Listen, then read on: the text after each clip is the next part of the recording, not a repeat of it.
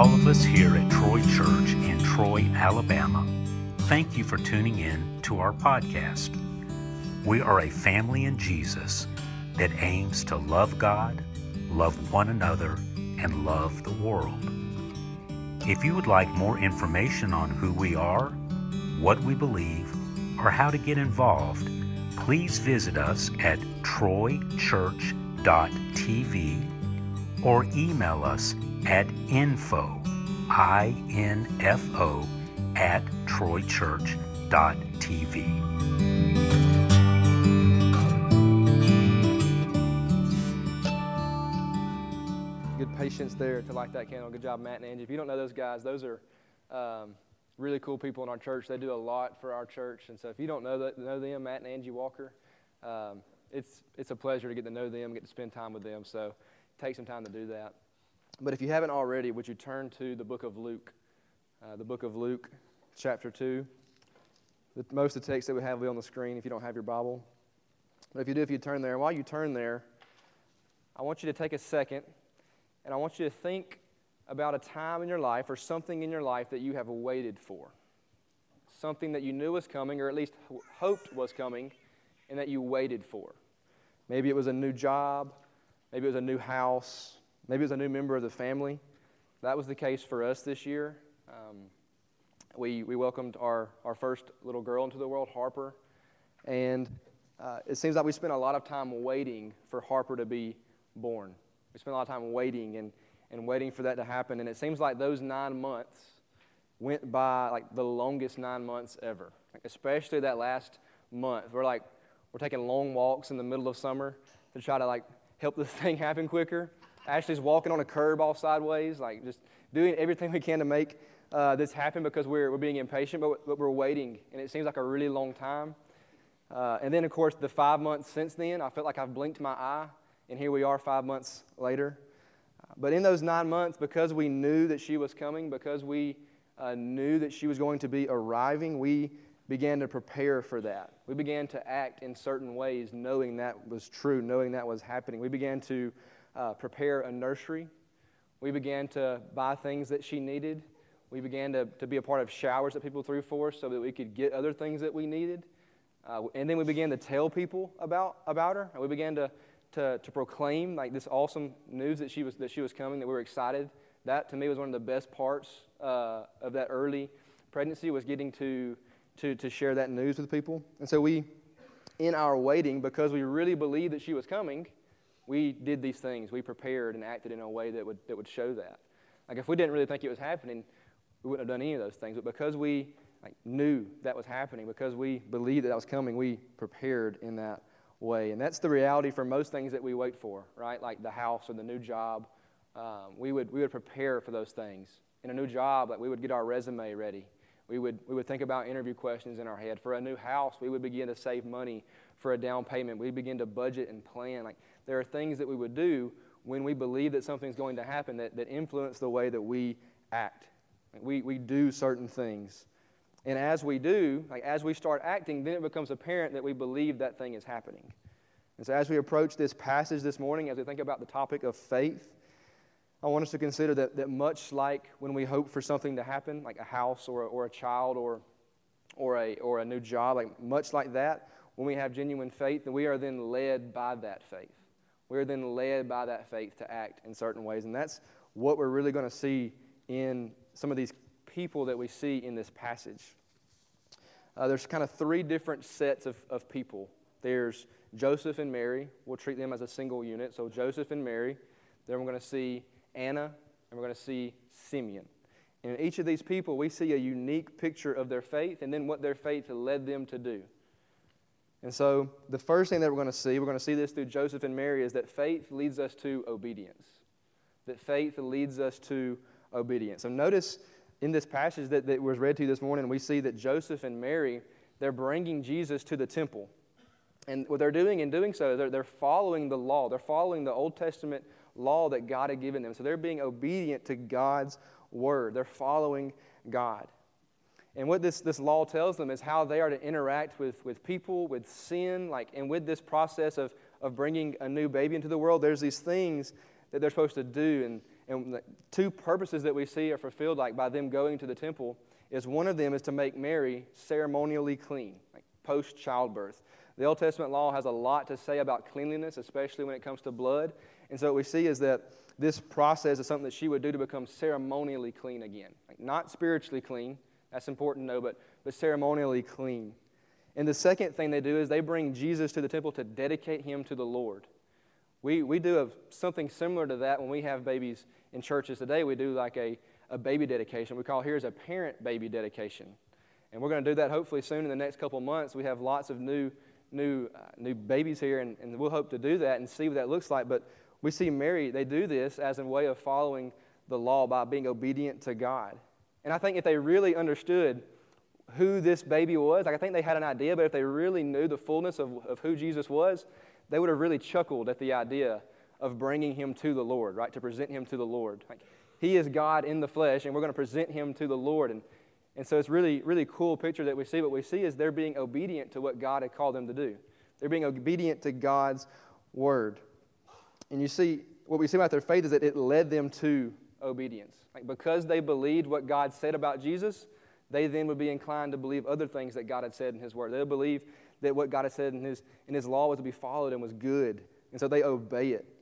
And think about this. They're literally holding Jesus. Like they're holding who's going to be like the salvation of the world, of who's going to be like the fulfillment of the law. And so they very easily could have said, I got Jesus. I got like grace in flesh right here. Why do I have to do these other things? Like why would I even bother doing that? But I have Jesus right here. But their obedience in this moment, their faith doesn't let their obedience become lax. Their faith, like they're literally holding Jesus in their arms, holding salvation in their arms. It doesn't lead them to then turn further from God, but it leads them in obedience to God. You know, their faith, their believing what was said about Jesus is what spurred them to this obedience. You see, there's a temptation that we, in light of Jesus' coming, that we, in light of the grace that Jesus would bring, that we would then become lax, that we would become comfortable with sin, that we would embrace sin. And Paul warns us about this kind of thinking to where we say, oh, there's all this grace, why can't we just keep on sinning? And Paul says to someone, like in a hypothetical situation, he says, so what, should we sin so that grace would abound more? And he says, by no means. He's like, whatever you do, don't do that. Don't let your understanding of grace become an excuse to sin. But in Mary and Joseph, we see an awesome example of real faith that leads to obedience. And genuine faith that does that. If we take God at his word and we trust what God says about grace, like we're going to see a lot about grace, and we like have to have grace. We're dependent on grace 100%. Like that is one of the chief principles of our faith, is that we would lean on grace. But at the same time, when we read God's word and we truly understand it, we also see where God would lead us in how to walk in faith, how to live, and he would show us like the better way to live, the better like life to live, and that would be a life that follows him in faith, that seeks after him, and we would follow in his leading. We would really miss the point of Jesus' coming, of Advent, if we stayed in sin. Like if we saw Jesus coming and we said, oh, there's just all this grace, let's just stay in sin, we would really miss the point of what Scripture tells us Jesus came to do. Romans 8, verse 2 through 5 says, for the law of the Spirit of life has set you free in Christ Jesus from the law of sin and death.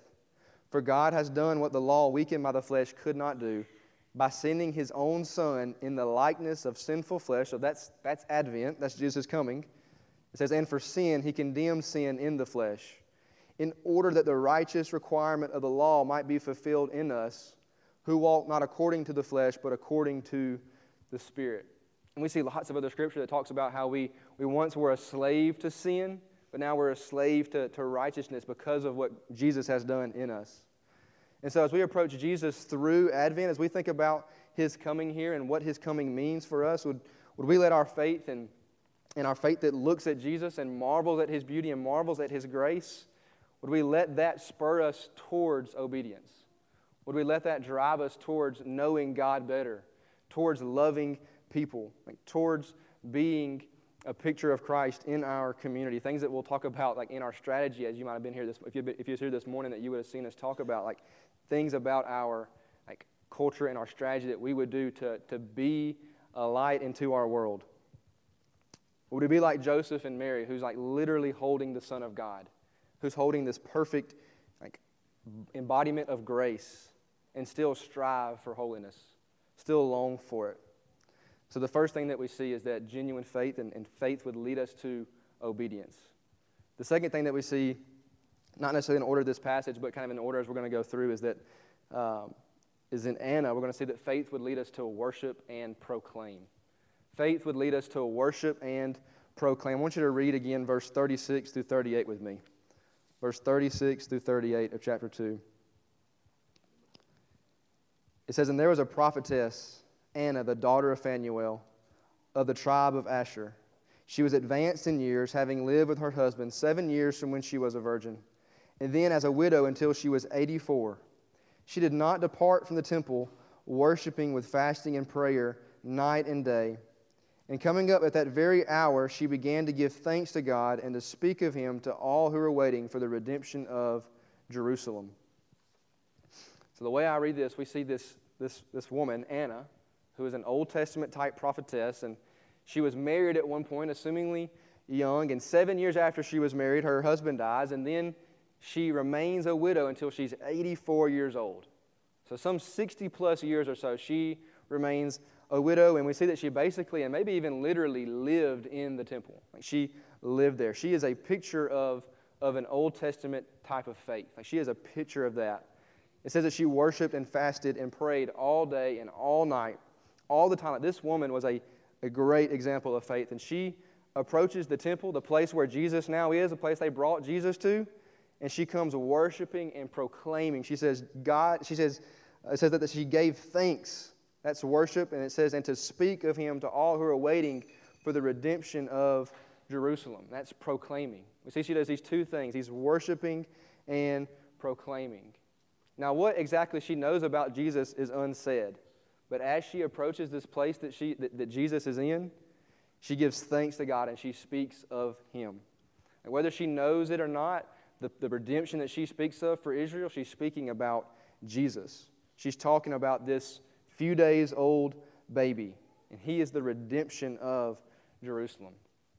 So either she's operating out of an Old Testament faith in a general Messiah, or she knows through the Spirit, like we're going to see in Simeon, that she knows something about this little boy Jesus. And either way, as she operates out of this faith, she worships God and then she speaks about God. She worships God and then she speaks about God. She worships and proclaims.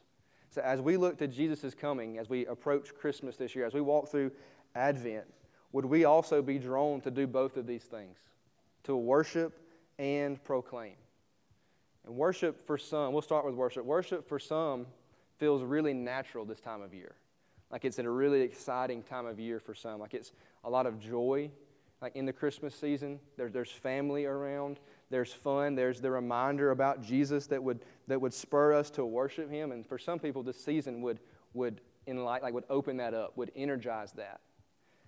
But for some others, Christmas is a hard time.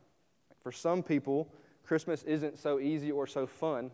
It may bring a lot of pain, a lot of reminders of recent loss, or maybe not so recent loss. Some people might be battling depression. Others stress at work as the work year would end, and any other hard thing that's going on that just makes this time of year especially hard.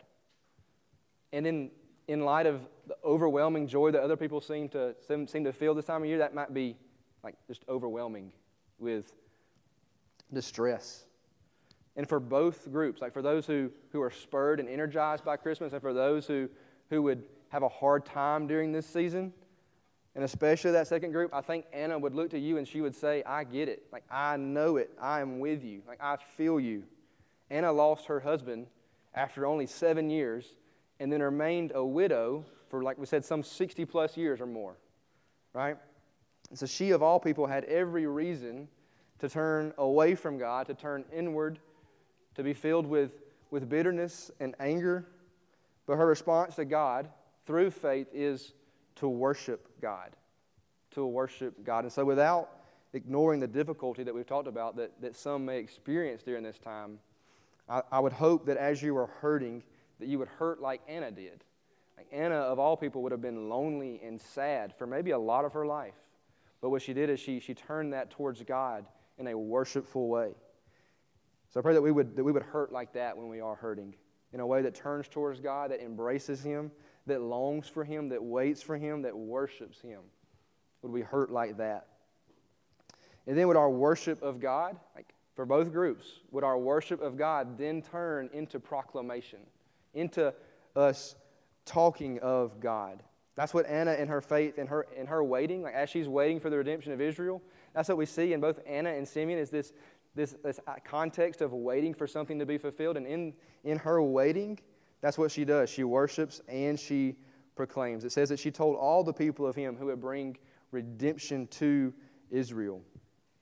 And again, whether she knows it or not, what she's talking about is the gospel of Jesus. That's what she's sharing as she sees this baby here in the temple. Her faith leads her not only to worship, but also to proclaim, like to speak outwardly. Would our faith do the same? Like, would our faith lead us to do that as well? And again, if we genuinely believe what we say we do, like if we believe what we say we believe about God's Word, then we trust that Jesus is the only way to have a relationship with the Father, right? And so then our response then would be that we would want others to know that and believe that. And as we celebrate Advent, would we do so with this heart? Like this heart that would, one, worship God. That's this upward thing that we do, that we would worship God upwardly. But then would we also like proclaim God outwardly? In our covenant member meeting this morning, we talked about our strategy, and it's love God, love one another, and love the world. And that, what we see in Anna, is the first and the third thing there. Loving God. Like we would hope that you would be actively like engaging in a relationship with God through His Word and through prayer. Like we would hope that you would also get help with that you would use resources with that you would love God in that way. But then also, that third thing, as we love the world, that you would get involved, that you would get engaged in some of our either local missions projects or find ways to get involved with our missions. Like, would we love God and do that upwardly, but also outwardly? Would we proclaim who He is to the world? And Christmas is a good time to do that. And so we've seen that faith would lead us to obedience. Faith would lead us to worship and proclaim. And then lastly, from Simeon, I want us to see that faith would lead us to eagerly wait. Faith would lead us to eagerly wait.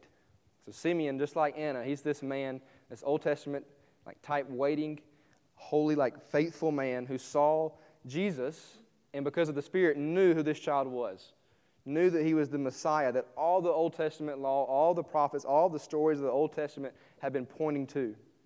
And he had been waiting for this moment for a very, very long time. And Simeon had a promise from the Holy Spirit that he wouldn't see death until this had passed, until he saw the Messiah. I want you to hear again what it is that Simeon says when he lays eyes on Jesus. So look at verse 29 through 32. Verse 29 through 32. It says, Lord, now you are letting your servant depart in peace, according to your word. For my eyes have seen your salvation, that you have prepared in the presence of all peoples, a light for revelation to the Gentiles, and for glory to your people Israel. He says, my eyes have seen your salvation, a light for Gentiles and a glory for your people. And what Simeon really understood about this Messiah, and what really makes this like really special, is that this Messiah to come wasn't only for his people. It wasn't only for the Jewish or the Israelite people. It was for the Gentiles. And me and you, as Gentiles, you would ought to be very thankful that this is true. That this is true, that this Messiah came not just for his people, but for all people. And Simeon, knowing this truth, knowing this promise from the Holy Spirit, he says, now I can depart in peace. Basically, he says, I can die now and I'll be in peace because I have seen Jesus. He says, I've seen all that I need to see. And that's a picture of faith. And what that faith led Simeon to do for his entire life was to eagerly wait for the Christ, to eagerly wait for Jesus to come. I want you to think back to that thing we talked about at the very beginning, this thing that you would wait for, that you would long for, that you would hope for. And when you believe that it could happen, you begin to wait eagerly for it. It's not casual. Like, it's eagerly waiting. Like with a new child, like with Harper coming, like we weren't just like every once in a while like, oh yeah, aren't we having a baby? We eagerly waited for that to happen. We knew that was coming, and so we waited eagerly. And like Simeon, we are also waiting for the coming of Christ, but this time differently. This time differently. We wait for what Christ for Him to come again. Look at what Hebrews chapter 9, verse 27 through 28 says. It says, and just as it is appointed for man to die once, and after that comes judgment, so Christ, having been offered once to bear the sins of many, will appear a second time, not to deal with sin, but to save those who are eagerly waiting for Him. So in His first coming, like what we celebrate at Advent, is that Jesus would come to gather a people to Himself, and that He would also come to die for our sin, to deal with our sin on the cross. And that first part, that gathering people to Himself, He's been doing that ever since. Like what He did on earth, the church continues that in that gathering of people until He returns. But then when He returns, He will come to bring those people to Himself and to make all things new. To make all things new. That second coming, that is our ultimate hope. Like that's what we, as this era believer, New Testament era believers, would long for, would wait for. And for that, like we join Simeon in that waiting, that eager waiting, like for what Christ would do when He returns. We talked a little bit about this at youth this last week in the context of mental illness and illness in general. And what we talked about is how in the here and now, the thing that Jesus really promises to do is to heal us from our sin. Like He promises to give us a righteousness and to take our sin. And sometimes God would heal us of other afflictions. And when He does so, He could do so miraculously, or He would do so through ordinary means. And so sometimes He would heal us from ordinary illnesses, and maybe even like depression, or maybe even like sickness and disease. And God would heal us in sometimes. But sometimes for His own glory's sake, He won't. And we talked about Paul, and how Paul, with a thorn in his flesh, begged God to remove it. But God said this, He said, my grace is sufficient for you, for my power is made perfect in your weakness. And so what we learn from Paul's example is that if this is true, like if what Jesus came to do is ultimately to deal with our sin, and He's going to sustain us through everything else, then if that's true, then our hope isn't in the here and now. It's not here in what this physical place would have for us, but our hope is in Christ, in an eternal perspective where Christ would make all things, our bodies and our minds, new. And because this is true, like we long for Christ's second coming. Because this is true, we would wait eagerly for it. You see, what Simeon sees in Israel is that something is broken. He sees in Israel that something is wrong. And because something is wrong, then he waited for something to fix it. He's waiting for the redemption of Israel through this Messiah. I used to struggle with this concept of faith, like this eagerly waiting concept of faith. Like, because I grew up in a pretty privileged way. I grew up in a house that was easy and fun, and got to play sports and do fun things. And even now, like, I would tell you, like, I feel like I have a relatively good and easy life, so I would struggle with this idea of this waiting and longing. I feel like things are pretty good. But that begins to change as you begin to see other people's perspectives, right? As we begin to look at what other people might be going through as well. And this changed big for me when my parents started fostering. My parents started fostering, and you begin to see a lot of like brokenness. You begin to see a big picture of what sin does in families and in lives and in people. Their first two foster kids were two brothers, Grayson and Aiden. And they kept them for a while. And we saw a lot of hard in that, a lot of suffering in that, like with these boys who had to be separated from their parents. But then, after they were able to leave and go to their grandmother's house, their mom had another child, and my parents were then asked to foster that baby from the day that he came home from the hospital. And he came home from the hospital addicted, I'm not sure to what, but with addiction, and going through withdrawals. And to see a little baby who, for no fault of their own, like would be like wincing in pain and screeching like in pain, like that brings a different perspective to brokenness in this world. Like it's easy sometimes from our perspective to say, yeah, life's good. Like I feel really good about what's happening. But then when we view this perspective, this brokenness, then we can begin to to with others like long for this returning that Christ would do, that he would come again, that he would come and rescue people, like especially like that God has a special heart for the vulnerable, for those who are weak and unable, for babies like Daniel that my parents fostered.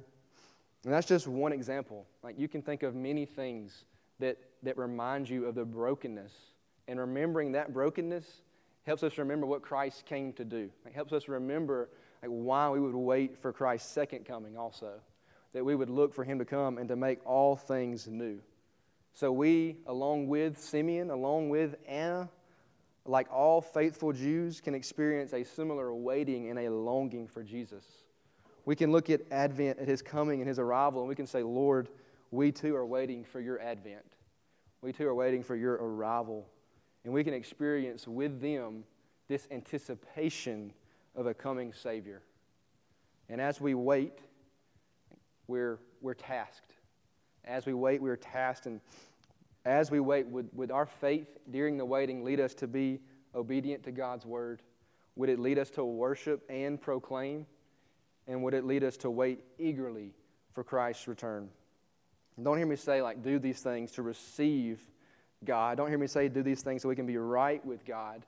But through faith and empowered by grace, in response to Advent, in response to Jesus' coming, we would grow in obedience and worship and proclamation and waiting. Like that would be our goal, that we would do that through faith and empowered by grace, that we would grow in these things. Jesus, in his coming, in his arrival, lived in perfect obedience, in perfect worship, and perfect waiting as he trusted in God as he walked this earth. So we would do good to become more like Jesus, through what he did, through how he empowers us through grace. Let us pray.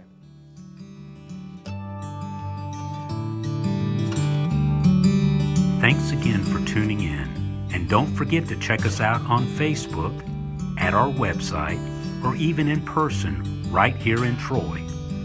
All information and links are in our description. Thank you, and God bless.